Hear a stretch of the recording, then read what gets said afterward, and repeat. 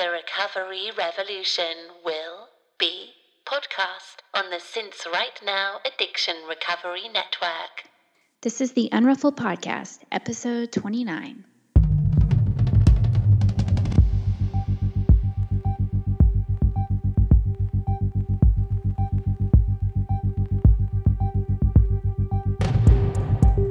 This is a podcast about recovery through creativity. We live an intentional life. We thrive.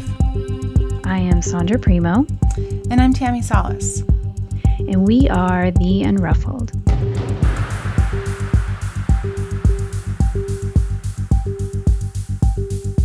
Hey, girl. Hey, good morning. Good morning. Good morning. It's been a crazy morning over here. Yeah, I bet. Yeah, we're having all these fires going on in Santa Rosa, which is not too far away from me, but far enough away to be okay for now. But really bizarre sunrise this morning. The sun looks like it's just this fluorescent orange coming up through like this smoky gray sky. It was really weird. Oh, yeah.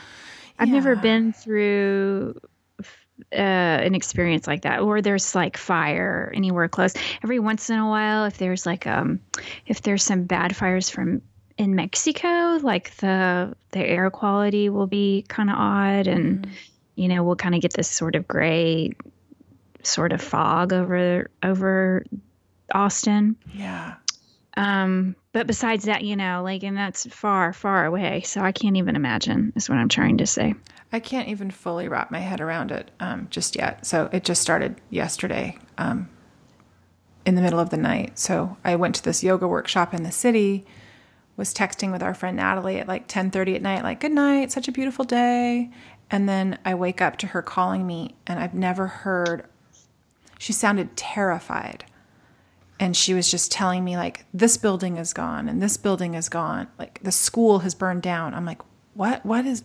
I wasn't even fully awake. Was it her daughter? Has her kid's school burned? No. Or another school? Another high school nearby.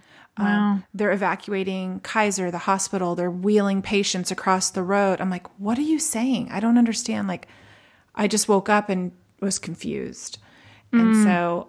It's frightening. Oh, it was just... Yeah, it was... So, and yeah, they spent the day with us. They spent the night with us. They left this morning. They left while we were recording, and...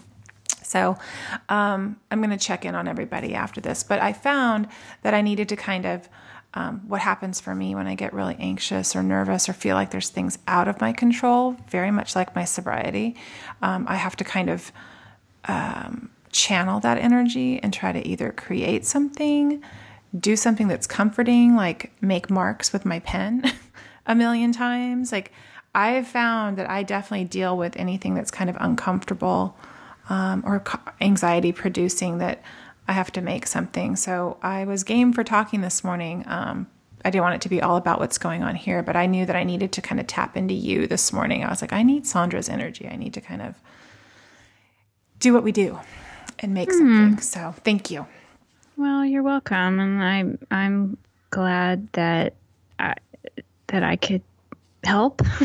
Yeah. But see, I can be the opposite. Like, I just want to, like, I would have shut it all down. Can only fester in this horrible thing that's going on. But I get that. Yeah. Intellectually, I get it. Yeah. Do you have anything fun to share that can change my, so I don't have to think about those things? What's going on with you? I want to really change the subject. What's going on with you, my friend? Yeah. I have many balls in the air. As not every week is like this, but this week, for whatever reason is, I'm making a custom kimono with a dragon on the back, and that's exciting. I know. I'm going to have to, it's going to be like an applique kind of thing. I think it's almost like a mosaic, textile mosaic. But I just this morning got the silk fabric in the mail that I ordered online, and I'm really excited because it's perfect. So that anyway, things will go great from here on out now that I have the right fabric, because it had to be a specific color. People are loving your kimonos. This customer, oh, yay. They are. They're so beautiful, Sandra.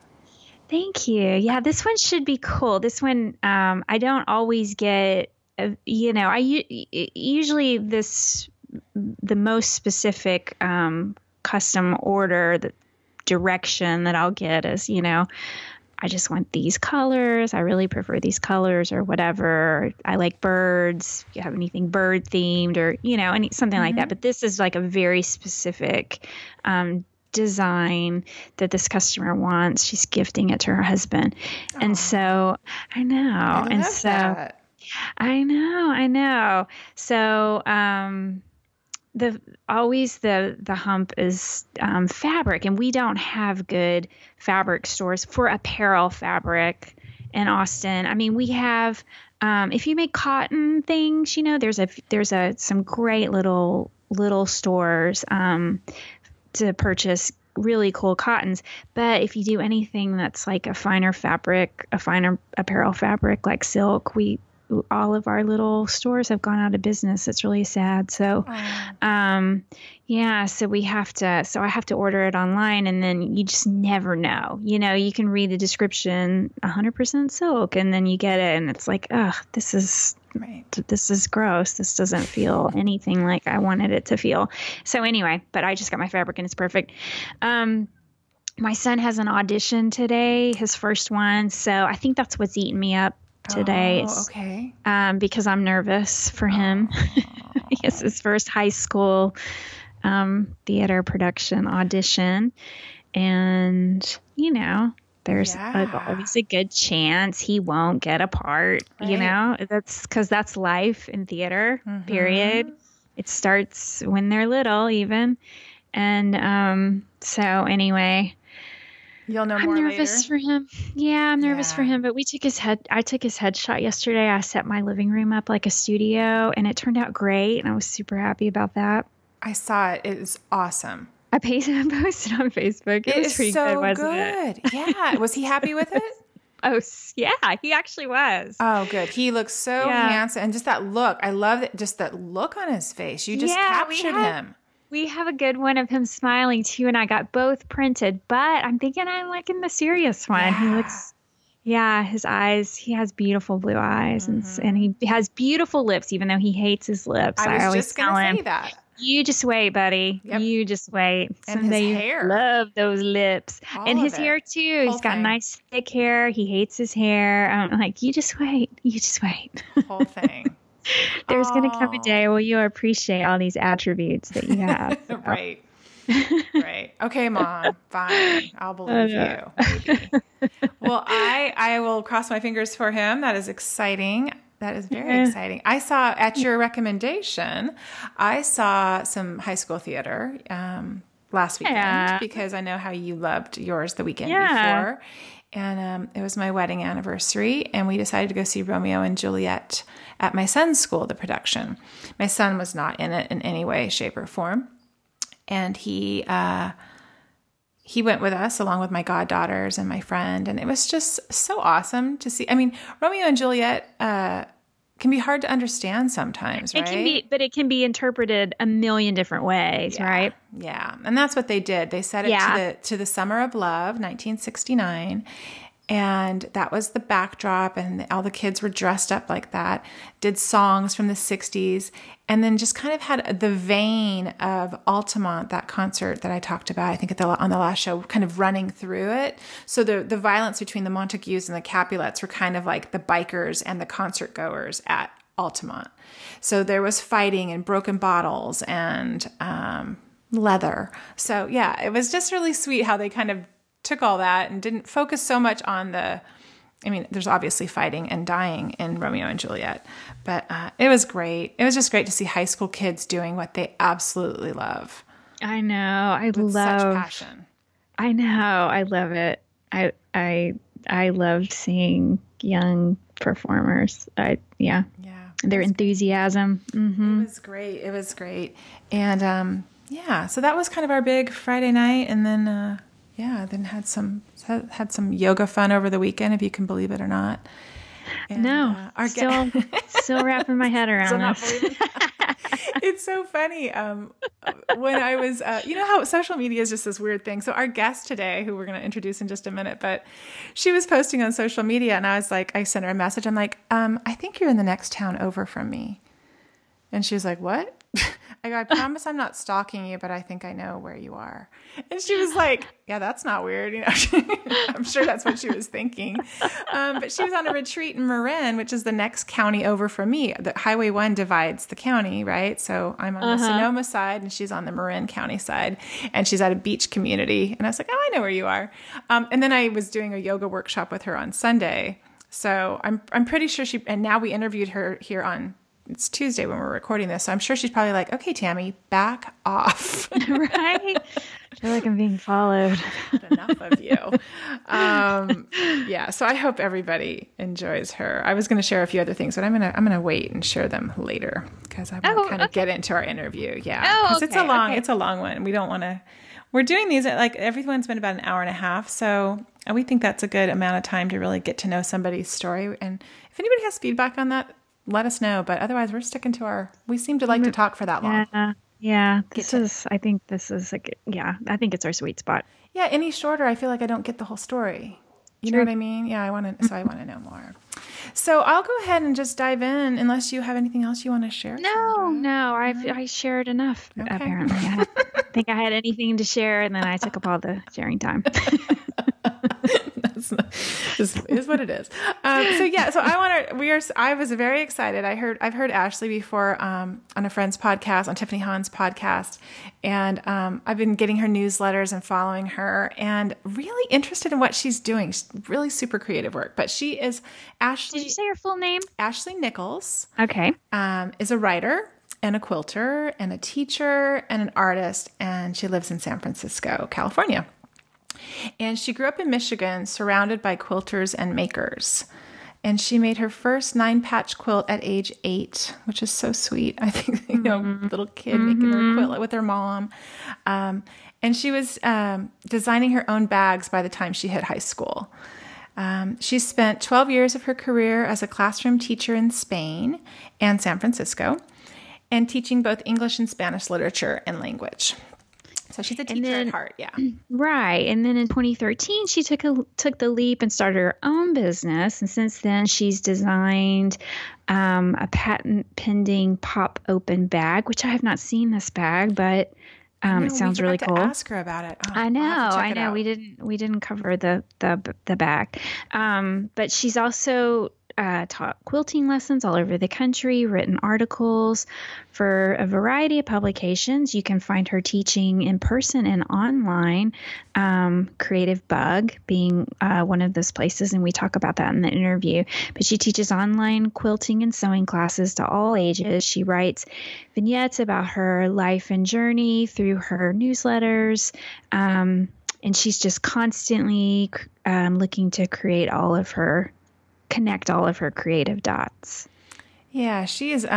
We've talked about this, and you keep bringing up this phrase, Sandra, that I just love so much about being multi-passionate, right? Mm-hmm. Just having all of these different interests. And then I like how you and Ashley and myself even, just that we're kind of figuring out how all of those different things that we love and that we're interested in and different components of our making, right? Mm-hmm. How that can become this cohesive offering. Yeah, how they can come together. And I know other people do it. It's done. You see people do it all the time. Mm-hmm. But for me, it didn't happen until I got sober, until I really had some clarity and then the energy to sort of bring all of those things I love together and make them kind of flow and work together, and they complement each other.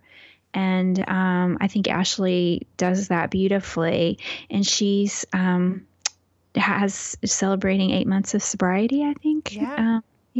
This month, I think she said. So yeah, I think she'll be a great inspiration for people listening out there that are, we have a little bit more sobriety, just a tiny bit, not much, but we have a couple of years, 3+ years. And so that beginning, those first 8 months, I remember them like they were yesterday. There's so much that happens in those first 8 months.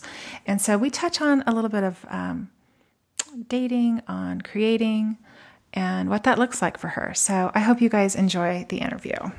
Yes, enjoy, Ashley. Hey, Ashley.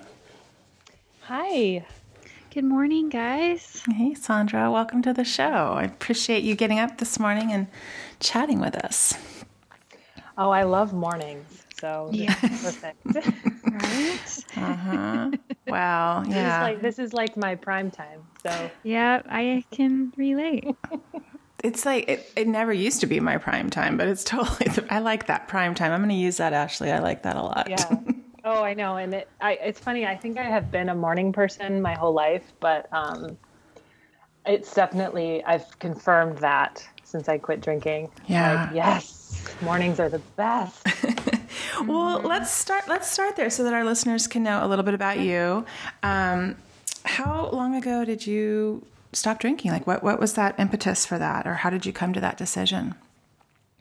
Yeah, so fairly recently. I'm going on 8 months. Aw. So yeah, Oh, February. congrats. Thank you. Yeah, and I guess I would consider myself to be one of those people that would have sort of a high bottom, that terminology, Right. where not one dark thing happened that was like a pivotal point. pivotal or- moment, Yeah, or, yeah. a moment of realization.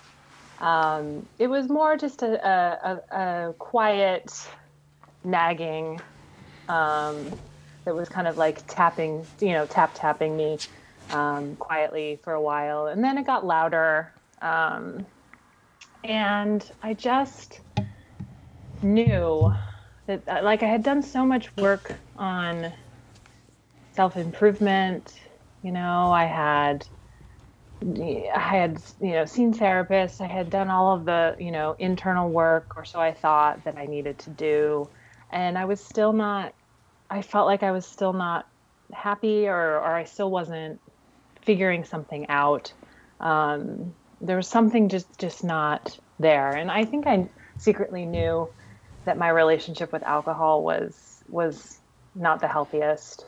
And I got to a point where I just thought, man, what if it's this one thing?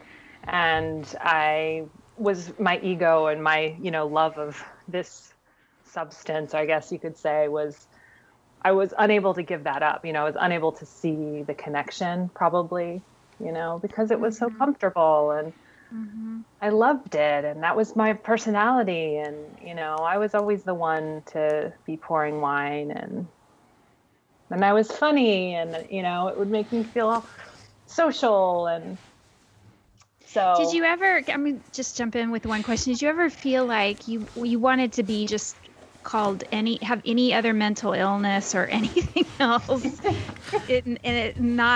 Please don't take away the alcohol. Please don't let that be it. Oh, definitely. I wanted my doctor to say, yes, you have clinical depression. It's undoubtedly certain that you are clinically depressed. Yeah. And I would have been so happy. I would have chosen that. Oh, totally. For me, Right? it was anxiety. So I have anxiety, and it's like, I'm sure so many people can identify with this feeling of having, your doctor or somebody say to you, like, what are main contributors to anxiety? Caffeine, alcohol, and you hear the word alcohol, and you're just like, what? No, That's not it. They didn't say that. That couldn't be it. No. And so you're just like, no, I'm just going to go have some wine to make myself feel better. It's definitely not related to alcohol. Yeah. Stupid doctor. I'm the exception here. Wine actually calms me down. I'm Yeah. completely the exception. I know. Yeah. Mm-hmm. Well, I think one glass of wine would have calmed me down. But then, the way I would do it would be that I would just have way too much. Yeah. Right. Then it would.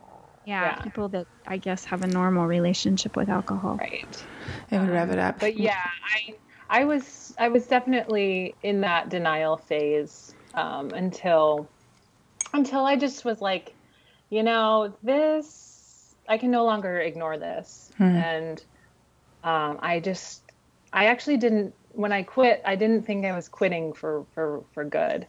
I needed a break. I told myself I needed a break. And then a few weeks in, I was like, oh, okay, I think this is the thing. And then it just turned, I strung a bunch of weeks together and then a month. And then I was like, oh, this is actually a thing that I'm not drinking anymore. So. And then your mornings probably, like you said, your prime time, you start feeling like, this is how mornings feel? This is how it's supposed to. Yeah. Right. I mean, I think that there's a few of us that are so lucky to have felt that shift immediately, because not everybody does. Some people feel pretty crappy for a while. Yeah. Sometimes some people experience increased anxiety even. Yeah. But well, I would say I definitely have gone through those dips and spikes. Right. And I've done so much research on it, and I sort of understand. I understand it, like that post-acute withdrawal syndrome or whatever it's called. Pause. Yeah. And I definitely. Oh man, I definitely had that. I had moments of really acute anxiety where I thought, like, what is going on? And it's like you take away that veil, and then you're just left with your true raw feelings. That is how I explain it to myself, and it's like, okay, I have to actually deal with this. Yeah. Hey now. So I'm curious, just because I know on some past episodes, listeners have shared with me, they're like, I want to know, like you're saying, your bottom was not necessarily a bottom. Your bottom was like a feeling more than an event, right? It's more of this feeling that happens. But was it, so you had no off switch? Is that when you drank, were you kind of like me, like where it was on? Yeah, pretty much. Yeah. Okay. And it's funny, like my friends, a lot of my, close friends when I said that I'd quit drinking, like either they're just not telling me or they just didn't really notice. Like nobody told me I had a problem, like I think in the world that I lived in, what my behaviors weren't that out of the ordinary, like for me to drink, over the course of an evening from 5 p.m. until 2 a.m., just keep drinking. That didn't for some reason, that didn't seem that weird. But I was definitely always the one that was like, let's have one more. Yeah. Or if there was an open bottle of alcohol, like you could never just leave that. It's wasteful. Why would you leave? Yeah. Why would you leave wine in a bottle? Yeah. No. Those are the little subtle indicators. Like when we talk about these things now, I can look at it, and I'm 2.5 years in, and I'm just now unlocking a whole bunch of new things that I'm noticing about myself around alcohol, because I'm around others now with alcohol that I'm slowly kind of going, okay, I'm okay with it. I'm trying to be okay with it. It's not their problem. It's my problem.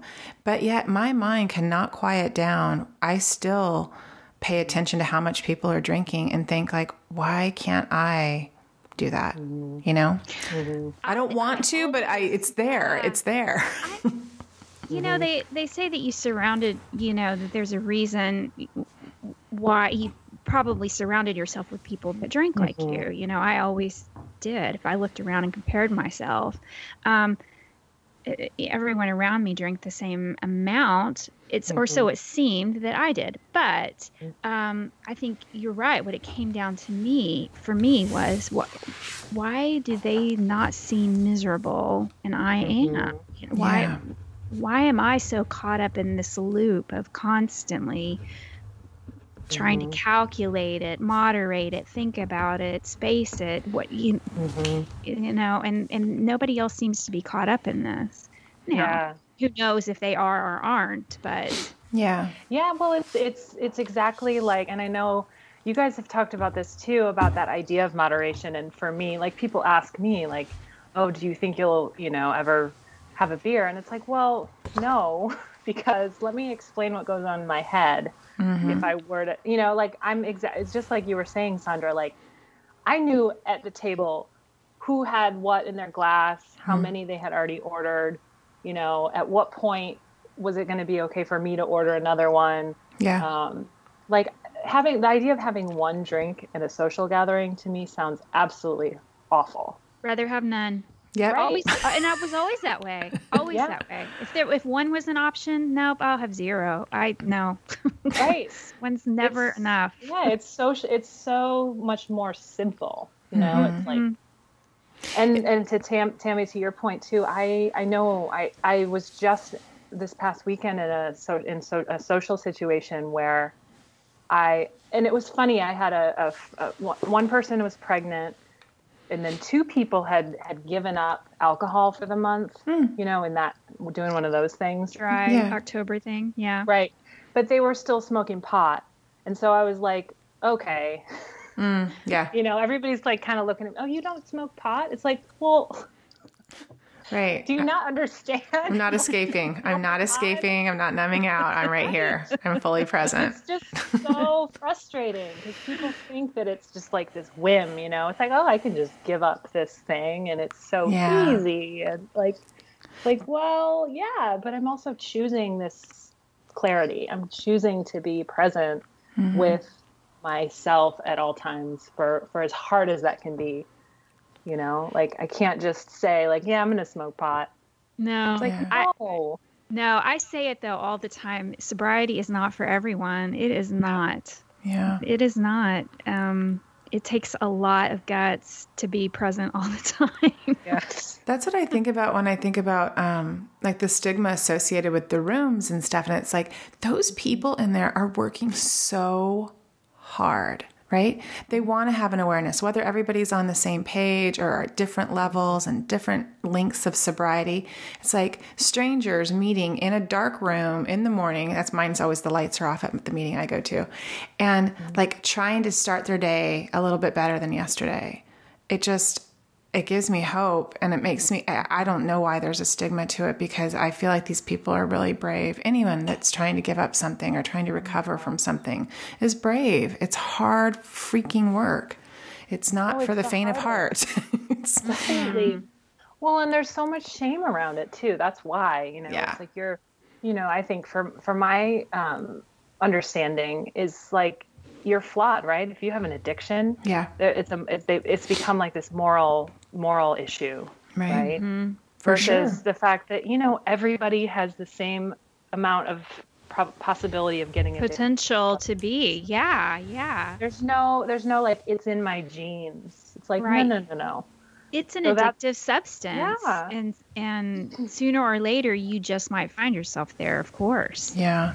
Well, Yeah, but when I read This Naked Mind, you know, Annie Grace's book, yeah. that totally changed my perception of what it was that I was working with, you know, because it's basic that understanding that that everybody that has had a drink is on some spectrum of this addiction thing, you know, like because you automatically get into that dopamine hit and then the withdrawal and then, you know, so it's like, it's not a popular topic to talk about at parties. No, it's not. While people are knocking one back. No, it's not. It's not. But it's actually what I want to talk about at parties. I know. It's not. I got to find my person there. Well, and no one wants to look at it at all, especially it's hard to talk to women about how alcohol is marketed to women specifically, and Yeah. on and on. It is a hard topic to broach. We're just so in bed with alcohol.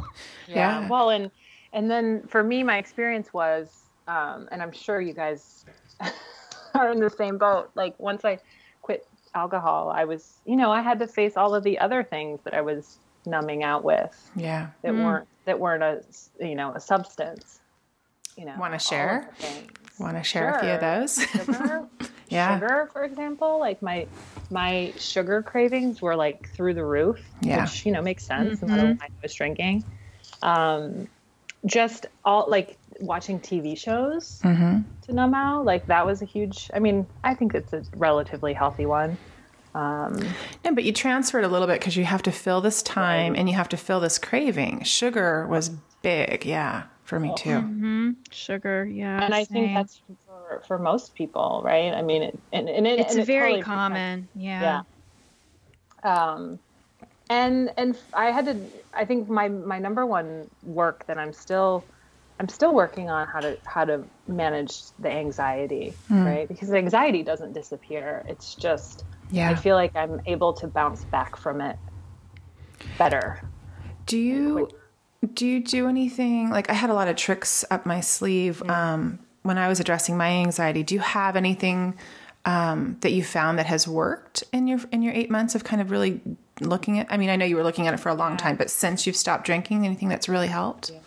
Well, I started meditating early on. So maybe 7 months ago, and not long, 10 minutes a day. I think that has really helped. I also got way back into my yoga practice, which was, if I think about why I used to be really into yoga in my 20s, and then I left it. And it's funny to think about potentially one of the reasons why I left yoga was because I kept going to class hungover.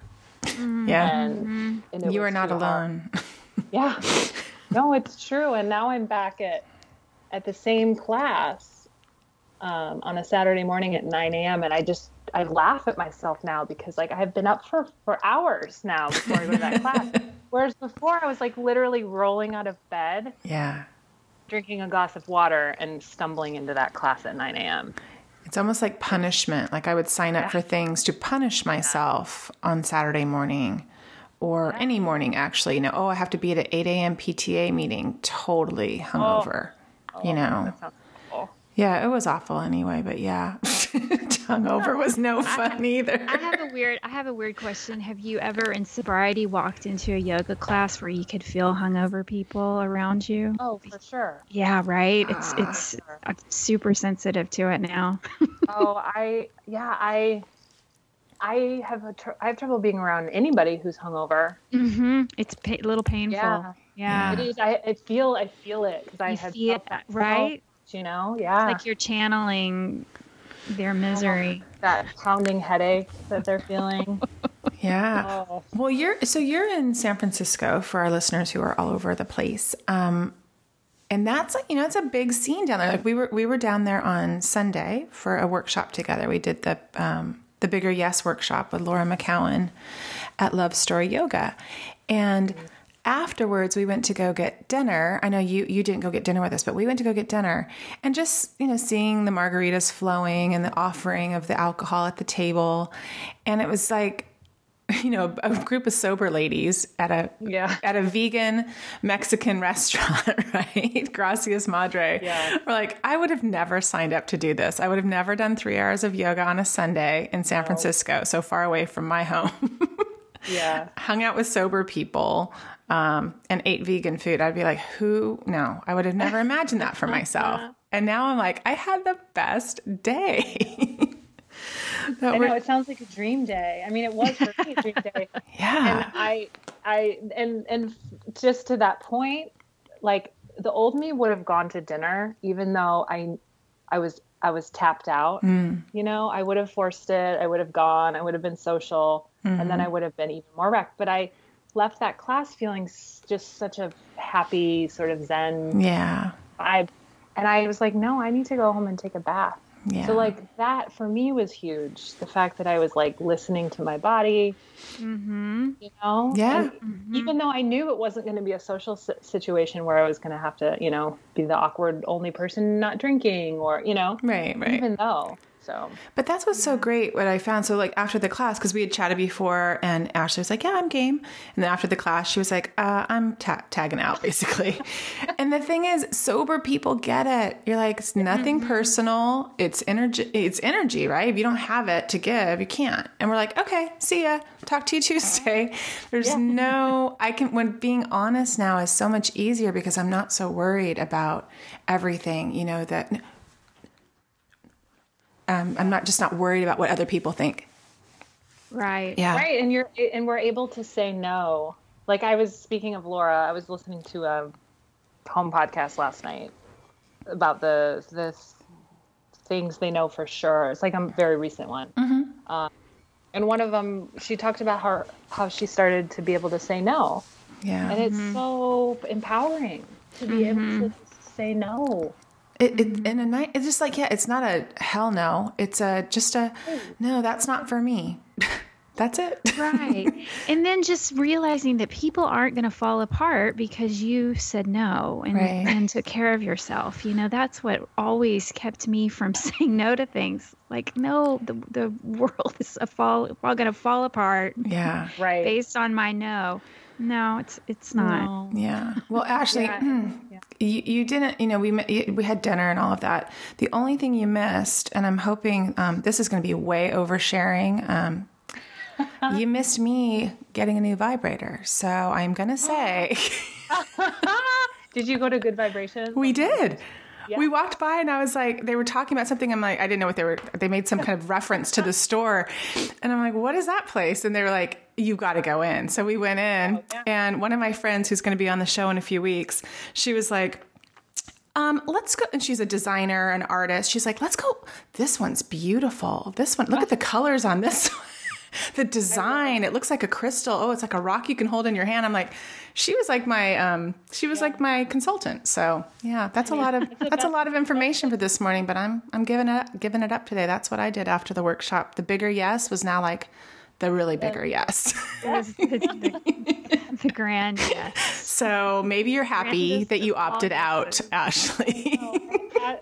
I don't turn down a visit to that store. I actually used to live right by Love Story Yoga, actually, like right up the block from there. So yeah. Speaking of like, I lived in, you saw that neighborhood. It's like, and it's like a party neighborhood, like people would be throwing up on my stoop, so I lived in the middle of that for 3 years, and you better believe I participated in it too. Yeah. So it's funny. So have you, I'm curious, I want to get into all of your creative loveliness as well. But since we're talking about this, have you found like your relationships or your tribe, or have things morphed and changed for you? I imagine they have over these last 8 months. And if so, how is it showing up for you? How does that look like for you now? Yeah, it has a lot, in big ways, but in also really subtle ways. I would say that I wouldn't say that I've lost friendships yet, because of quitting drinking. Like, and I know some people do, and I think it's really liberating too when that happens. I have found, like, if you're not able to connect, like on a deeper level with, like, if I'm not able to connect with somebody, I'm just, I don't have the energy for it. Like, I've found that a lot of like the superficiality that I was around, partly due to just drinking and just partly due to some people's inability to kind of go below the surface. I see that so clearly now. Like, it's almost like I just have like no bullshit. Like, I have like a filter for it where I'm just like, no, I don't have time. I don't have time for that. And the small talk, all of that kind of stuff, that's part of it, right? So you're probably out with people drinking and stuff, and I found that I was just talking about the same things. Yeah. All the time. Yeah. And I still go out with my friends, especially if they're doing something interesting, like going to see live music or something. So I'll go, and then they'll, let's go get a drink. And I will be able to sit at the bar for approximately an hour. No more than that. Like, cause then you get to the point where people just start getting shit-faced and they start talking absolute nonsense. Loud and looping, repeating themselves.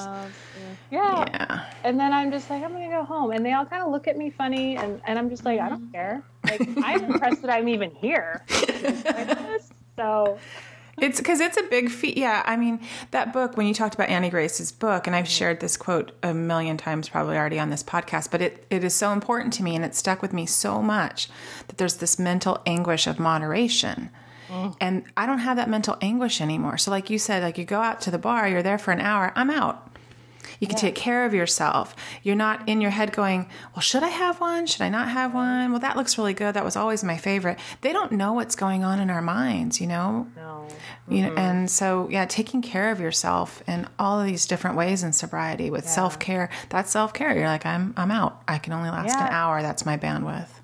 And then when you wake up the next morning, you just want to like high five the universe. Yes, I know. You're just awesome. like, it never gets old. It never gets old. It's so true. It's like the most sweet, sweet feeling. Yep. And then I would say that I've made new deep friendships already, new deep connections with people that some people I knew from before, and some new friends that I've made. And it's just because I have I myself am more authentic. I think that like when you meet somebody who you connect with, it's just like, it happens. Yeah. It happens like hard and fast, you know?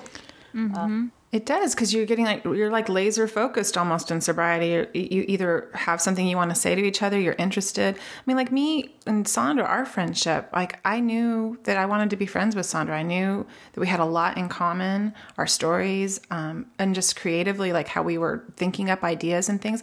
If I was still drinking, I would have never reached out to Sandra. I would have been so fearful and worried about what she thought or what she would think of me or who am I to do this. And in sobriety, I kind of have, like, I dare myself. My word this year is dare. So this year is like, let's just do it. Let's just think about it later. I mean, I give it some thought, but not so much that it cripples me. And that's kind of like a superpower in sobriety. It's just like that you can do things that you thought about before. Totally. Well, and I honestly, this is like how I truly feel. Like, if we can quit drinking, we can do anything. True. Yes. Honestly. Absolutely. Like, sending somebody that you have a girl crush on an email, like that feels like so small potatoes. You know? I just like be like, I can do that. That's easy. Yeah. Totally. Yeah. That's exactly how I feel. I feel like everything else is, that's a great barometer. That's a great thing to kind of look at and go, if I can do this, I know I can do, or I can at least try. Yeah. Well, and I asked somebody out recently that I would have never similar to like what you were just saying, Tammy, like I would have never done that if I had been drinking. Like I was like, oh no, he's way too good for me. Like this, no. And I was like, I'm just going to do this. You're like, I'm pretty awesome. So I'm going to ask him. He's so lucky. Seriously. Who knows if it's going anywhere? But he said, but by the way, he said yes. You know? So wow, look at that. Oh my gosh. Well, look at that. And that kind of fortifies you for the next time, right? Totally. Whether that's with creative pursuits or, a man you want to date or, somebody you want to have a conversation with, like you said, sending an email to somebody you admire creatively, whatever. Yeah. You can do it and do it again. Yeah. Just to even show a different side of the same coin, my son's high school nurse kind of reprimanded me the other day. Long story, but she totally reprimanded me on the phone. And I immediately found myself saying, I feel like you're reprimanding me and I don't really appreciate that. And I just completely, just amazing laid it out exactly how I felt and what I thought about being reprimanded by her. And before I think I would have just I wouldn't have said anything and I would have stewed and resentment. Oh, yeah. I would have made it such a big deal. I would have called 5 people and there would have been so much drama over how this high school nurse had wronged me and what a victim I was and all this. I would have made it such a big deal instead of just, coughing it right out and saying, no, this conversation is not working for me. That's just like I think you and I shared a story with you last week, Sandra, and I won't get into that, but just that, I listened to Rob Bell like on Wednesday, right? Isn't he the best, Ashley? I know you like him. He's one of my things I was going to share. Oh, okay. Well, we'll get to that. But he did that Everyone Is Your Teacher episode, the most recent one. Oh my God. And so on Thursday, I had the opportunity to get a backbone, that somebody was my teacher for me to get a backbone as well. So it was beautiful, and I recognized what was happening, and I could, because I wasn't hungover. It was early in the morning that this happened. And I just was so proud of myself. I called Sandra afterwards and I'm like, I'm so proud. And it wasn't like gossip. It was just that I was proud, and I knew that Sandra would get it. You know, she was my person, and I knew she would totally get this situation, and I could let it go and not hold a grudge or hold a resentment. It's important. Well, and Sandra, to your point as well, like I'm so good at the advice seeking, or I feel like Brene Brown calls it something like surveying, you know, when you're just like, I need to have 7 people's opinions on this before I can actually make the decision for myself. Right. I was so good at that. And it's still something that I'm learning to let go of. Like, I think my initial gut, ego reaction has been to still ask people what they think. The list has definitely narrowed of the people I'm asking. And I'm still being like, okay, Ashley, do you really need to ask someone's opinion on this? Like, or is it what the truth is, which is that I have the answer already. I just have to get quiet. That's where the meditation and being quiet and still comes in. Yeah. Well, I'm curious, Ashley, before we move on here, I wanted to ask you, so do you use any recovery modality, or what was your way in to really having your sobriety stick? So I discovered through Tiffany Hahn, the Andrea Owen recovery series. Podcast. That was good. I listened to that too. Yeah. And I just binged those. So, and that, I want to say that was my way in. Okay. I've not heard of her. Stories. Andrea Owen Recovery Stories? Is that what you said? She has a podcast called Your Kick-Ass Life. Oh, okay. And then, was it early this year, Ashley? Or was it end of last year? I think it was end of last year. End of last year, right. She did a recovery series because she is in recovery herself. Okay. And then, so she did a recovery series where she interviewed 8 or 10 women. I think Holly Whitaker was one. Yep. And Laura McCowan was one. Okay, I'll check it out. I've not heard of it. Okay. So she interviewed, I know, the She Recovers woman. Oh, Dawn Nickel? Dawn. Yeah, she interviewed her. So she interviewed, like Sandra said, like 8 or 9 women. I think they were all women. I think so. And her story as well, like Andrea's story herself, I really connected to.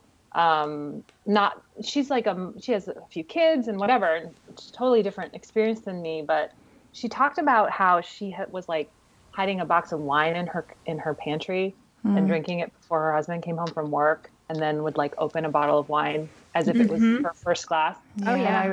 And I was just like, I was like, I saw myself in a future life doing that, and I got so scared. Yeah. And I was like, oh man, maybe I do have a problem. Because like I said, I was just kind of stringing weeks together and thinking like, oh, I'm just going to try this out. And then when I started listening to those stories, I was like, oh, this is not something that is like, that I can take as lightly as I was thinking. Like, I think that maybe I need to start looking at this as if it, as it is what it is, which is that I have a problematic relationship with alcohol and I need to stop. Yeah. Do you mind if I ask how old you are, Ashley? Yeah. I'm 35. 35. God, I wish I would have quit when I was 35. Yeah. I was gonna say, I think it's beautiful that you had that clarity at this time in your life and you just grabbed it. Because I think, if I look back to when I was 35, that was definitely a time I should have been reflecting on my relationship to alcohol. But even if even if a little light did sneak in, boy, I just pushed it right away. Yeah. Well, yeah. I think that quitting alcohol is symbolic also of me finally being ready to like face everything, like I think it was just really a symbolic gesture, not that it was something, to take lightly, but like I think I was just ready to start facing all my issues, essentially. Well, you said you wrote recently, I was reading your newsletter, and you talked about this feeling of empowerment that you now possess, that you no longer drink, now that you no longer drink. And I love that you talked about the domino effect of empowerment. Yes. And so can you share just a tiny bit of what that feels like for you? Yeah, I think it's connected to kind of what we were just talking about like I asked somebody out that I would never have done before, and I'm asking for what I need in professional situations like I would never have done before. It's like that idea of a backbone. It's so funny, like how I think we all, to varying degrees, do this, where we are uncomfortable asking for what we need. Some of us don't even know what we need. So that's the first, like, figuring out what you need in any given situation. That's hard enough. And then to be able to ask for it is like extremely terrifying, because what are they going to say? You know, what I'm asking for is actually kind of big. You know, like for me to tell somebody that I want to get married and have kids when you first start dating, like that is terrifying. Terrifying. And I would never have done that.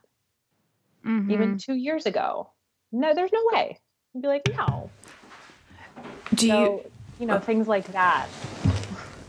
Do you find, I know I've just asked you that big question and you just answered it, but just now, since you brought up the dating again, I'm sorry. I'm like all over the place with you. I want to ask, I have so many questions. Do you find it hard to date in sobriety? Oh my God. I mean, you're saying you're empowered. It's like this better feeling, but it's a whole new ball game, right? Well, I don't know how to, essentially, is what I'll say. Like, okay, good. Thank you for being so honest. I don't know how to. I'm like kind of dating somebody right now who's also sober, but like, I don't know what's going on. So to be totally honest, like I don't. That's fair. It's my learning right now. Well, and there's so much we have to relearn. You know, it's all social situations. Yeah. And relationships. Ooh. Yeah, like I don't know starting over. How to date somebody when, you know, like I'm used to like getting wasted on first. Yeah. You know, like how do you do that now? Yeah, you don't, right? Although there's this whole concept we've been talking about the last few episodes a little bit. I talk about it a lot, like about emotional sobriety, right? So we're sober now, yet we can still spin out on things and be kind of emotionally drunk a little bit. For me, at least, that's what it kind of shows up as. So when my rage comes out because I can't control the universe, that comes out. But I'm not dating, I'm married, but yet there's a lot of emotional stuff there too.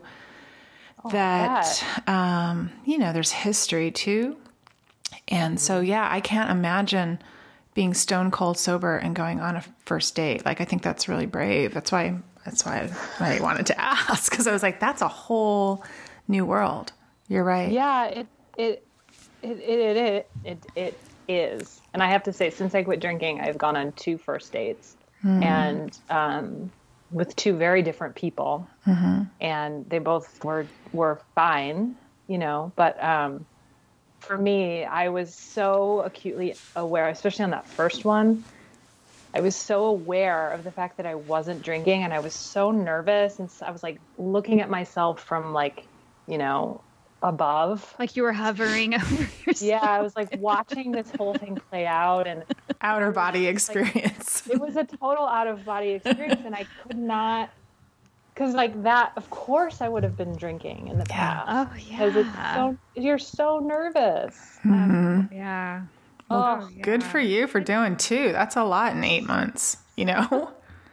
Yeah, I know. I'm trying to be kind to myself because it's going to take time. Yeah. Right. It's this idea of timing, right? And how you can't force things and things. I think my timing, at least what I'm understanding, is that it's just slower than I would like it to be, but also just understanding that and recognizing that that's actually quite beautiful and, you know. Yeah. But sometimes I'm like tapping my watch, like, okay. Oh, I know. I've just go on the road. Felt like that with, many things for a while. Like I want to already be there. I've major catching up to do, but it's, it just takes time. Mm-hmm. Thank you. I know you put you on the spot there a little bit, but I'm an open book. Okay, good. Well, you said that. I appreciate that. So I'm curious, do you think, all of this is a little bit of an enlightenment, right? When we start doing this work and we're enlightened and it starts morphing and changing the way that we are. Do you find that has changed the way that you create in sobriety? Do you find that this change that you've made, this lifestyle change, this choice, has changed the way that you make art? Yeah, it's such an interesting... I was thinking about this question because I knew we were going to talk about it. And I find that what I've realized about creativity is that it's so connected to... There's not like creativity for me doesn't exist kind of like over to the side. I feel like it's part of just like my daily habits and also just who I am and who everybody is, by the way. Right. I truly believe that everybody is creative. Yeah. And I think that quitting drinking kind of helped sort of lift this veil I had over my whole sense of self and who I am. And so I find that I'm more in tune with creating, just in the same way that I'm more in tune with my intuition than I was before. And it also means like that I'm respecting the flow of creativity more and knowing when I'm just tapped out or when I need to have like that recharge time. Like if I force myself to make a quilt or something, then it never turns out that way. Right. You know, like it does.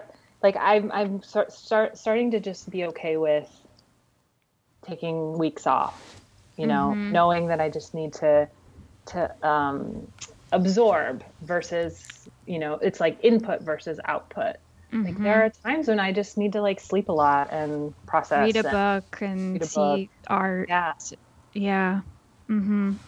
And I'm starting to understand when that happens and how to respond to it and just sort of kind of value it versus before when I would be like, I haven't made anything in 2 weeks. I'm such a piece of shit. Like I'm supposed to be this artist. Like, right. What am I even doing? Whereas now I'll just be like, yeah, I haven't made a quilt in a few weeks and that's okay. Like I've been doing other things. I've been playing the ukulele. I've been That's just right. reading books. Yeah. You taught yourself the ukulele, right? Are you doing that right now? I'm teaching myself the ukulele. Yeah. Has that been since sobriety? Yeah. Oh, yeah. Oh, look at you. So that's something that's changed. Yeah. Oh, yeah. Definitely. What made you want to do that? Well, so I work part-time at a school and we went on this retreat in August and everybody had their musical instruments and I just felt so like I've always loved music, but I've never really played music. And I was like, I felt left out, but not in like a, you know, it was not like a sadness, but it was more just like, oh my God, I want to like be in that group. And one of my coworkers felt the exact same way. And she bought herself this like starter ukulele. And I was like, oh my God, can I do that too? And sitting right there, I just ordered it on Amazon. And the next day I had a ukulele. And so the two of us have been kind of learning the ukulele. And this past weekend, we were all together again on retreat. And so we were like playing our ukuleles legitimately, playing songs and singing. And I was like, this is amazing. That is so cool. And if you look at your life now versus maybe when you were drinking, and I'm projecting here, but this is exactly how I always was, is I would have pined over the whole ukulele thing. I would have talked about it, but I just never would have done it. it would have just been another Really? one of those creative yearns that I had that I just never would follow through with. Or yes, and what I would have done probably would be to buy the ukulele and then never learn it. And then, right. Yeah, and it would have sat there. And don't get me wrong, I had a moment when I first, because I have really just been playing in my house by myself since I bought it. And then when I was in the group for the first time, I was so intimidated because I couldn't keep up that I like literally had to take a break, and I like retreated from the group, and I was like, wow, this is really interesting. Like I was working through a lot of feelings around it, and it took me like a few hours actually to re-engage. So Yeah. oof. And in the past, what I would have done is taken a break and go and have a drink. Right. Right. This is going to loosen me up. Right. And then I would have, had more drinks and then gotten progressively worse at the ukulele, but then I would have thought it was funny. Right. Yeah. And then you could dance while you were doing it. And then you could do it on top of a table. And I might be projecting there, but, well, I think that's awesome. I love the kind of, a lot of our friends in the sober tribe now, right? Everyone's finding their thing, So for you to be, the question I wanted to ask, like if you were a creative kid, like we get to live out some of the stuff that I think for me where we started and where we left off as kids, like I find that we get to kind of pick it up now. So I don't know if you want to play the ukulele as a kid, but I wanted to ask you about your creativity as a kid, because I know your mom is super creative and she's a very well-known art quilter, Sue Nichols. Did she influence your creativity, or what was that like for you growing up? For sure. I mean, we were always making stuff when I was growing up. I come from a very creative family. My grandma was also a sewer and a quilter, and my dad is like a handyman, kind of builder, carpenter guy, and so we were always making stuff. And me in particular, I was it's so interesting. We were just thinking about this in Laura's class, right? About our childhoods. And I always, and it's funny because I also work at a middle school. And so I'm dealing with kids at this age as well, of like this, it's like when the light turns on for certain things. And then depending on the environment they're in, it either gets like nurtured and encouraged or totally squashed out of them. Yeah. Yeah. Yeah. And I kind of was a victim of like a huge public middle school, where I felt like a lot of it got squashed out of me, because I loved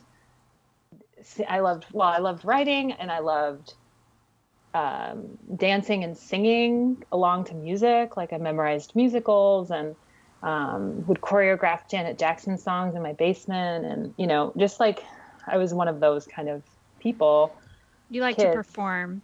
I liked to perform, I guess. Yeah. And I never got into that in school. I never did. I never was in any sort of theater class or anything. I was too scared. I was too self-conscious. I was hugely tall. I was like skinny.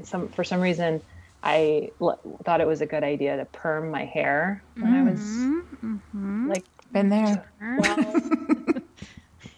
And I was tall and I got picked on. And so I was trying to just fly under the radar in school. Yeah. And then come high school, I also went to a giant public high school, and I just wanted to have a friend, I wanted to have a friend, and I wanted to not get bothered.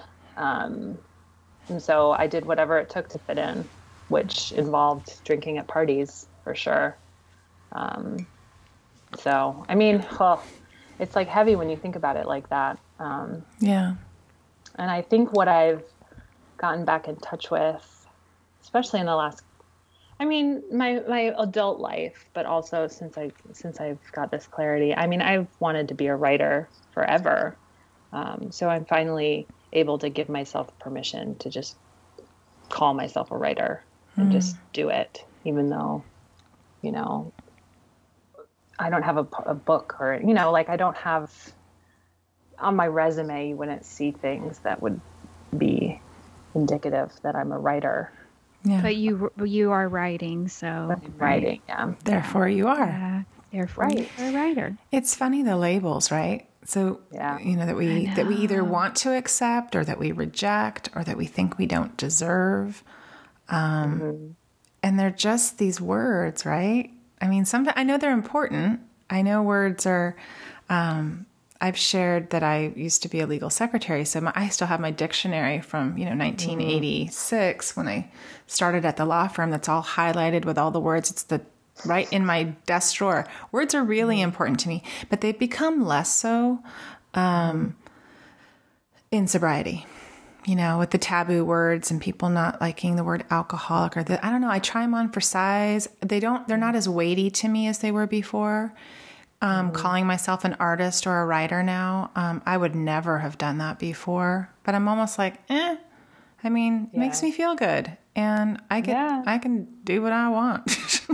Well, and I also think it has to do with like this understanding that we are so many more things than just one word. Yeah. And so it kind of takes the weight off of one individual word, like if I call myself sometimes, like when I was a full-time teacher, I would be like, I'm a teacher, but then I would feel bad because it was like this one word that was describing me, even though I knew there were more things to me. Yeah. And then when I quit being a teacher, I didn't know what to call myself. And I struggled with that. And I was like, well, I used to be a teacher and now I'm, and I struggled with that for like a year.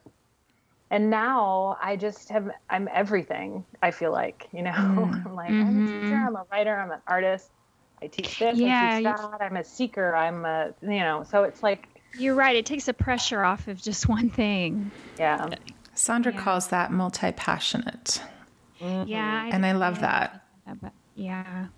Because it's so true, right? We're not just one thing. Well, and do you find now in sobriety with the clarity that is the gift of sobriety, that you can sort of more connect the dots, like connect all of the things you are and put them together under one umbrella, and it becomes more fluid. It's not so compartmentalized. Totally. And it's like this, it's like this deeper understanding. It's a deeper understanding. And so when you go deeper, you understand that labels are just on the surface, right? And so it's one way of like explaining it to the outside world. But like when you truly kind of go deeper and understand what's going on, sometimes you can't even really put it into words, which is what I find. And why sometimes I'm just like, I can't, it's when I feel like I just don't want to explain anything. Mm-hmm. It's just like this understanding, this kind of, okay. Right. Or things that you wouldn't even think about. Like, for instance, maybe you are a storyteller and through writing and through your art quilts but that's the one connecting theme is that you're telling a story. And those kind of things never came together for me before I quit drinking. I was always just really, really stuck. It was like that. Those epiphanies were just on the other side of a wall that I just couldn't break through. Mm-hmm. Yes. And Tammy, I think you just mentioned that, this Rob Bell Robcast about everyone is your teacher. I think it was this one that he, it's like when you get really angry, like for me, if I was to beat myself up over something or just, so mad that something happened or something didn't happen that I wanted to happen, he was describing it as this, it's like this understanding that there's a truer you that you haven't reached yet or that you haven't honored. Yeah. Like it's because because that's why you have the agitation or that's why it's bugging you or that's why you're annoyed or you're not settled because it's in there. There's something in there. It's like, Sandra, you saw it, but you couldn't get to it. Right. It's like, and that's where that frustration is. And then being able to say no or to stand up to somebody or to take a risk and ask somebody out, like it brings you closer to that because it's just, it brings you closer to that truer you, because it forces you to do something outside of like what this stagnant, for me, it felt like a stagnant existence. Mm-hmm. I was just like numbing out, kind of like going through my days. Like I felt like I wasn't going anywhere. It was just kind of like, eh. Yeah. Groundhog Day. Yeah. Exactly. Right. Treading water. Yeah. That's what It's exhausting. Used. Yeah. Yeah.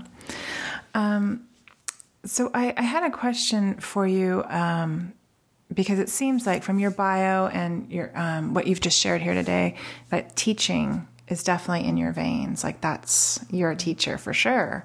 Talking about labels. But I wanted to know, how did you get involved? I mean, you taught in Spain for 7 years, right? And you say you're working at a school now? Mm-hmm. But how did you get involved with Creative Bug? Because I'm kind of in love with Creative Bug, and I know that you teach some classes on there. So how did that come to be? Yeah. So it's kind of through my mom, really. Well, so, I'm in San Francisco, and they're based in San Francisco, and I think they're about 5 years old at this point. They're, a young company. And when they were first starting out, they somehow got in touch with my mom and wanted her to do some quilting classes on their site. Mm-hmm. They had they had some like jewelry classes, maybe they had a knitting class, and they were like, we got to get into the quilting market. And so my mom did it, and she came out to film in, I can't even think of what year that was, but it was when they were at their very first space over in Potrero Hill. And so I went to hang out with her while she was filming, and then I met all of the people who worked there. At the time, it was a very small team. And I immediately was like, these people are amazing. Like, I just had like this connection with the people. And so we just kind of kept in touch, and it was before I had quit my full-time teaching job. So it was like right before I kind of took my leap into starting my own business. And so when I did, I just started like basically harassing them with, I was like, how about I teach this class? How about I teach this class? And then they also had some ideas for me. And they were like, what about, because I was a, quote unquote, nobody, like they recruit people, right. They've got Lisa Congdon on there and all this stuff. And so for me, it was like, I will do whatever you need. Yeah. I'm your girl. What you want? What you got? What do you need me to do? I will do it. And so my first couple of classes were like small sewing projects and just stuff that I had been, because I had my blog, Alphabet Summer, where I do lots of small little sewing projects. So it was kind of like right up my alley anyways. So I started to do a few classes with them. My mom and I actually did a mother-daughter class. And then from there, I've probably filmed, I have a bunch of small techniques on there. So that's why this number is going to sound very high. But I think I have like 17 classes on the site. Wow. Oh, wow. That's awesome. And it's just like this relationship that has grown and deepened over the years. I love them, and they've gone through lots of changes themselves. And they just moved, right? They just moved. They got acquired kind of by Joann. So they've got this new burst of funding basically that is awesome for everybody. And by Joann Fabrics? Yeah. Wow. That's big. Yeah. Well, so for people who don't know what Creative Bug is, I guess I should have done that a little bit. They do online classes and have wonderful instructors. And that's where I took several classes from Lisa Congdon, in 2014 or 15. And that's what I just did all year long, was take online classes. And because where I live, a little bit in the sticks here, I can't get to, I was driving into San Francisco to go to the, what was it? The makerspace that, I'm drawing a blank. I took a bunch of classes there with Lisa Congdon, Lisa Solomon, Jen Hewitt. Oh, yeah. SF Make. It's closed now. Right. I'm drawing a blank. What is that? Yeah, I know exactly. It's in Hayes Valley. Yeah. Well, it's closed now, but I was driving down there to take physical classes with these artists, getting a huge amount of anxiety to drive to the city, first of all, because that's hard for me, and getting easier. But, and then being in their presence was really intimidating for me because I was feeling like a fraud. I was still drinking at the time.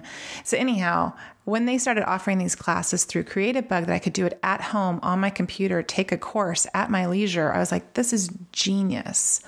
And so I saw that you were on there, and like your artwork, your quilting is beautiful. Mm-hmm. Your watercolor.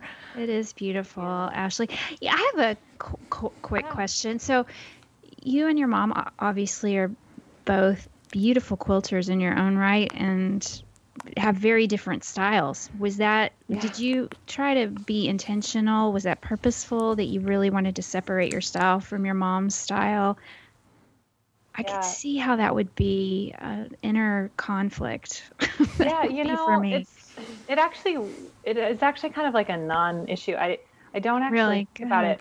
And I think maybe this is the first time I've actually said that, because when I was growing up, she, if you know anything about my mom's story, she and my aunt are award-winning quilters, and they won the big AQS prize in 1998. And so I was in high school, and so just to put that reference point, I graduated high school in 99. And so when my mom was like winning this award, I was kind of just like, whatever, whatever. But I was right. I was 17. Yeah. I was like, whatever. Like, yeah, they're pretty, but well, So I wasn't like, I'm also going to be a quilter, but I need to set myself apart from my mother and all this, it was not. It wasn't really consciously purposeful. No. Yeah. And when I became a quilter, I was living in Spain, and so I was very, very much separated from her. I was very much not around her. Mm-hmm. And I started asking her questions, but that was about the extent of it. And it was when I discovered the Modern Quilt Guild and all of that stuff that was going on, and so it was this like new type of quilting. Right. And then my watercolor quilts were a total like creative epiphany kind of situation where I had actually taken the watercolor painting classes on Creative Bug. Because Tammy, I agree with you. Like, they're amazing. You can watch them whenever you want, and the video quality is great. And I'm not saying that because I'm a artist. No, they are. I would agree. And so Yao has these amazing intro to watercolor classes, and so I was doing them. And on fabric, right? No, on paper. Oh, on paper. Okay. Yeah. I was just doing them as like a creative outlet, and started doing watercolor paintings, and then I was taking a black marker and outlining all of the patterns that I had made, which wasn't something that was in the class, but I just was drawn to do that for some reason. And then it was actually a guy I was dating at the time was like, that looks like a quilt. And I was like, does it? Really? And I was like, oh, it kind of does look like a quilt. And then I was like, I wonder. And I kind of thought about it, and I was like, oh, okay. So I went to the art shop and was like, I wonder what kind of paint I could use to recreate this on fabric. Right. And then it just kind of like spiraled, it was just like, oh my God. And then like mind blown, all this stuff. And that's how I got to where I am right now. That's really cool. And your mom's super supportive of your style. And she loves it. She's like, she wants to just like hand everything over to me, She's done. She's tired. She's done. She's like, I'm gonna retire soon. Like, you can have it all. And it's I say that lightly, but it's one thing I will say about the quilting world is that I just love the tradition of it, and so you do have a lot of it spans generations, and it's really beautiful that the older, like that there's such a hardy younger generation that's doing it now because yeah, I agree. Yeah.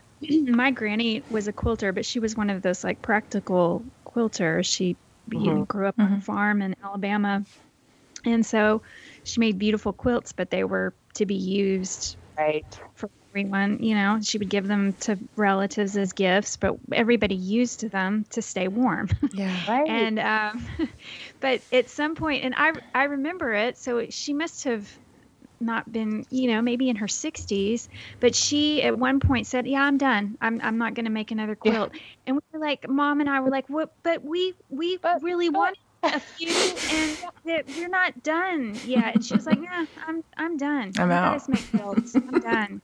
I'm out. And she just crocheted from there on out. She would only crochet. Well, making quilts, if anybody has ever made a quilt out there, they are like it's a humbling experience. I'm a sewer, and I have never made a quilt. I mean, think about the size of a bed, first of all. So just wrap your head around the bed size, and then you're making something that's going to cover that. So out of tiny pieces. Yeah. So, like people who make quilt, I mean, it's just like wonderful. Oh, it's just like a beautiful thing. Well, it's an art. So it's an art. I mean, it's an art form that I was introduced to. I worked with a woman for 5 years who's an art quilter. She's been an art quilter longer than that, but she was heading up the East Bay Heritage Quilters Association? Oh yeah, I've taught for them. EBHQ. Yeah. And I go to their quilt shows, and which I think are every 2 years. That's right. And my son would go, and the way we would bribe him through it would be that scavenger hunt they do there, which is so smart for kids. Like you have to spot this in all the quilts, and it takes them all the way through the show. And then all of a sudden it's 2 hours later and you got to see the show, which is brilliant. But she introduced me, and just the back of the quilts are just as beautiful as the front of the quilts. Like there's so many beautiful quilts there. Is your mom in the Bay Area? No, she's in Michigan. Michigan. Okay. Yeah. Yeah. That's where I grew up. Yeah. And that interpretation, that Modern Quilt Guild and EBHQ, like there's so many, I am drawn to the really modern quilts, but I have an appreciation for, the more traditional and, is it the Gee's Bend quilts that were at the DeYoung? I never got to see, but I would love to see. They were at QuiltCon, which is the Modern Quilt Guild conference. I got to meet some of those quilters. It's such a special memory. Bet. But yeah, my mom, there are tons of quilters in California. And so my mom comes out here quite a lot, actually, to teach. And she's actually coming this week. It's PIQF, which is the Pacific International Quilt Festival in Santa Clara. Okay. And they have a big show full of quilts. It's a beautiful show. Anyway, so that's happening this weekend. Yeah, my friend would always go to Art Quilt Tahoe as well. She liked doing that. Yeah. Anyhow, I just got to see her work, and making fabric is a really big part of the quilting. And for her, it was making original fabric to then quilt. So that was also the art form, because I didn't want to just get any fabric from a store. It became more like, no, now we have to make the fabric as well and make the design. So cool. Yeah, really, really cool. So that's when you're saying you're watercoloring your fabric now, right? You figure out how to do that. And the way you write, dyeing, yeah. Oh, yes, dyeing the fabric. Sorry, not making it. Oh no, you can tell I'm not a quilter. Well, no, you're making your own textile first, and then right. Well, because people are like, you use watercolor paint on the fabric. I'm like, not really. But it looks like watercolor, you know, because you're dyeing it. Yeah, that's true. Fabric. Anyway. There's so many other things that you have to do to get your end result, right? Your process, where that starts. Like you took the watercolor class, you did it on paper, you had markers, then you know, I love how that all unfolds, and I love reading and hearing about people's process and how they get to the end result. Like it's really beautiful, the end result, but I love hearing like, how did you figure that out? How did you get there? So thank you for sharing part of that. I'm sure there's much more to it, but thank you. Oh, yeah. Well, we are kind of getting towards the end here of our show. Sandra, do you think we covered what we needed to cover? Are you good? We did. Yeah. I think we did. We'll definitely be linking your site, Ashley, because I want everybody to go see your beautiful work. It was really stunning. Yeah, I have a new website that I'm very proud of. I was looking at it on Friday night, actually. I was taking a class that Brand Crush did a free webinar with Tiffany Hahn and Erin Cassidy, and they were showing examples of websites, and one of them was yours. And it helped me. I already was going to be looking at it anyway, but it helped me dive in a little deeper. And that class, did that really help you with your business, your website? Did that help you crystallize things? Yeah. Oh yeah, I had wanted a new website. I felt like, as like we were talking about labels, as somebody who has like multiple labels, I was feeling like I needed somewhere to be just like a landing pad for all of my things. So it really helped me. I can't speak more highly of that class. It was just for me, it was just really what I needed to actually like pull the trigger and make a new website. So yeah, it was really helpful. We'll probably talk about this on a future show, but that night I went and made some changes just to my homepage, did these, those 3 little buttons of trying to, make things a little clearer for people to find. And I was like, okay, I need to spend some time. And then I sent Sandra a message. I'm like, you got to watch this. So it was really helpful. And I had a few light bulb moments as well. Talk about that another time. Well, we'll share all your website and everything at the end here, but why don't we get into your little items, your 3 favorite items that you have in your Unruffled toolbox that help you stay calm, not agitated, or kind of help you with your creativity or sobriety. What you got? Yeah. So I know it's like I made a list of like 7, but you can do what you want.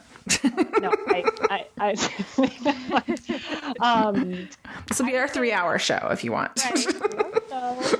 So I would say that in terms of getting support and sort of feeling grounded in the sobriety world and just like the spirituality world, I listen to podcasts that really help me stay true to like what's going on. And for the first one I would say would be the Home podcast. I mean, that's kind of my grounding point. And then also the Robcast that we've talked about already. Yeah. I find those 2 to be like my go-tos for support and just knowing that I'm not alone. And people having a sense of humor about what's going on in life and sobriety and all of it. So those are good ones. Podcasts are I just love them. And I have many more, but the second thing that I have found to be really helpful, like to kind of hold me accountable for my daily writing practice is I've started studying the tarot cards and I have pretty much been doing that since I quit. So since about January. Okay. Which ones do you like? I love, I just recently bought the classic Rider-Waite cards. And I really have been enjoying those. My first deck was the Wild Unknown tarot. So that's the deck I have. I've had them for about 2 years now. So beautiful. Aren't they? And then the Line Strider tarot is the third deck that I use all the time. So those 3, and I've recently started learning, like trying to study the cards for, intuitive readings on them. So I do journaling around it, and that's been it's been like a very solid ritual for me. Me too. Oh, isn't it the best? Yeah, it is. It is the best. I read somebody. It may have been an Instagram meme. I have no idea, but somebody said it's like a Google for your intuition, and it is true that it is like that. That's exactly how I look at it, and it's how I start my morning now. Every morning, like after I have coffee and make my bed, and and it's so hard. People have, it's so funny. I did the first time ever, I did like some readings for other people, just kind of funny. I haven't done that yet. Yeah, I was just like this, just so you guys know, I have no idea what I'm talking about. But what I did was I just asked them to talk the whole time. And so it was really interesting. They were like, oh, because it was a guy who's like, just so you know, I'm really skeptical about tarot. I'm like, okay, cool, And so he turned over the cards and I was like, well, what do you see? And he started talking and and then he flipped another one over and he was like, oh, I don't identify with this card at all. And I was like, well, just tell me what you see. And he started talking, and then he was like, oh, I see what's going on here. I'm like, uh-huh. That's interesting. Oh, that is interesting. He was like resisting so hard, and I wasn't saying anything. It wasn't like I was saying, like, oh, you drew the death card. You know what that means. Right. I was just like, what do you see? You know, what could that mean? Like I did no talking. It was so That's a cool funny. way to do it. Yeah. It was so powerful too. I was like, oh, wow. Like, interesting. it's true. These cards have a lot of meaning to them based on just anybody's personal interpretation. So yeah, I love the tarot. Me too. And then my last one, I guess I'll say, is just, and it sounds like, I'm sure so many people say this, but yoga. I mean, it is such a huge, fat metaphor for life. Yeah. Just this idea of staying. So when a pose is really hard, staying. When it hurts, you stay and you do it a little longer, and you find ways of staying in the pose and not leaving. And it's just so powerful. This idea that we have to stay with our emotions. We have to stay with who we are always. Otherwise we're just running away. And so every time I'm in a yoga class, it's so humbling, right? Too. Yeah. It's just like life. Like you think you're really good at something, and then the very next day you do the same thing and you can't do it. You struggle with it. It's just like with life, you know? Yeah, there's a lot of, there's a reason a lot of people say that, because there's a lot of lessons and a lot of value. I'm not a huge yoga person, and I've been doing a lot more lately. And in that class that we were in on Sunday, they had us stare into our partner's eyes, Sandra, but your partner couldn't be somebody that you knew, had to be somebody else. And it felt like for an eternity. But I think it was like about 10 minutes. So I don't even know. It was a long time. And it was really hard to stay and stare at someone you don't know. I kept wanting to close my eyes. I did some long blinks. But to be seen, that was what was going on there, the metaphor there, right? And to stay put and to not look away and to not check out and to really stay with yourself, that was really hard. And you're right. Every pose could be that way, but that was powerful. Well, and that was like intense. That was like doubly intense, because with my yoga practice, I'm not, it's just me, right? It's just me dealing with staying with myself. But we had to stay with ourselves and with somebody else. So it was like this doubly hard thing. It felt like service, like what we do in the 12 steps. You were being of service to someone too. And when you're of service to someone, you help yourself and you help them. And that's what that moment kind of felt like to me, that you were, it wasn't just for yourself that you were doing it. Oh. And so that made me want to be accountable and to follow through and to try to finish and to not check out.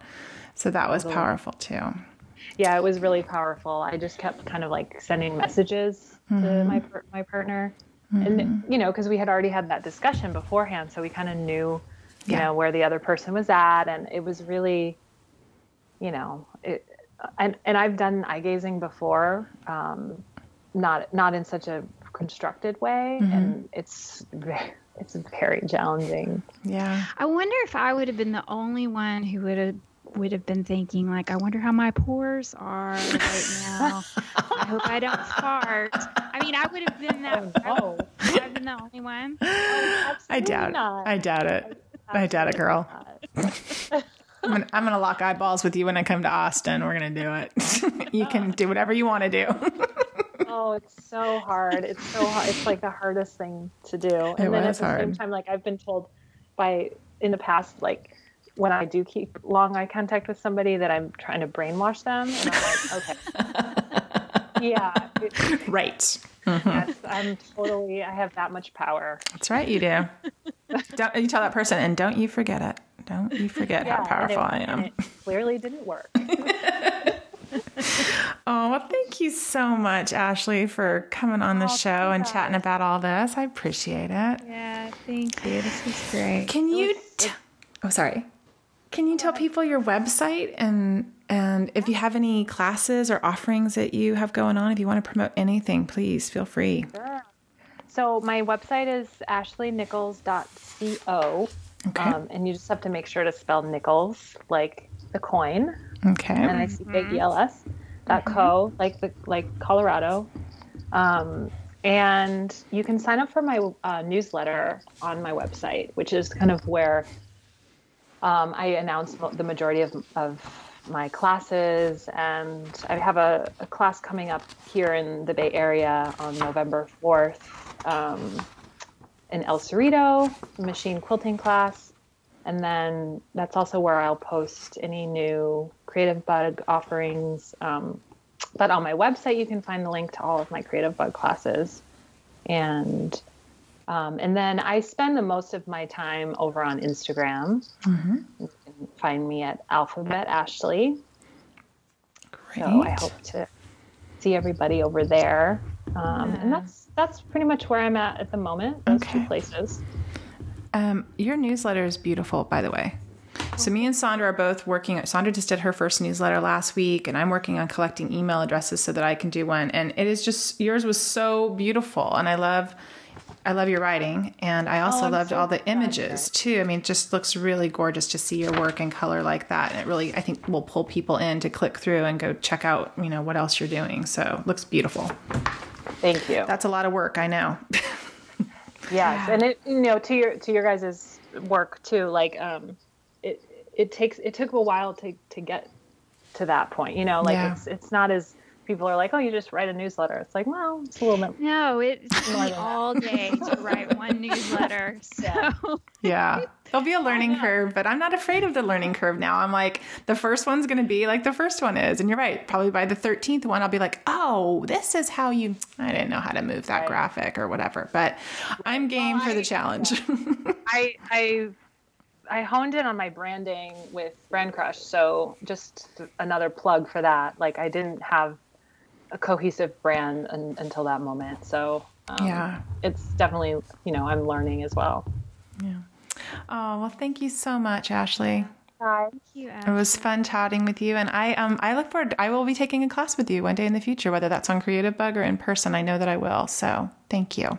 I look forward to it. And Sandra, it was so nice to meet you. Nice to meet you too. All right. Have a beautiful day. Yeah. Have a good day, guys.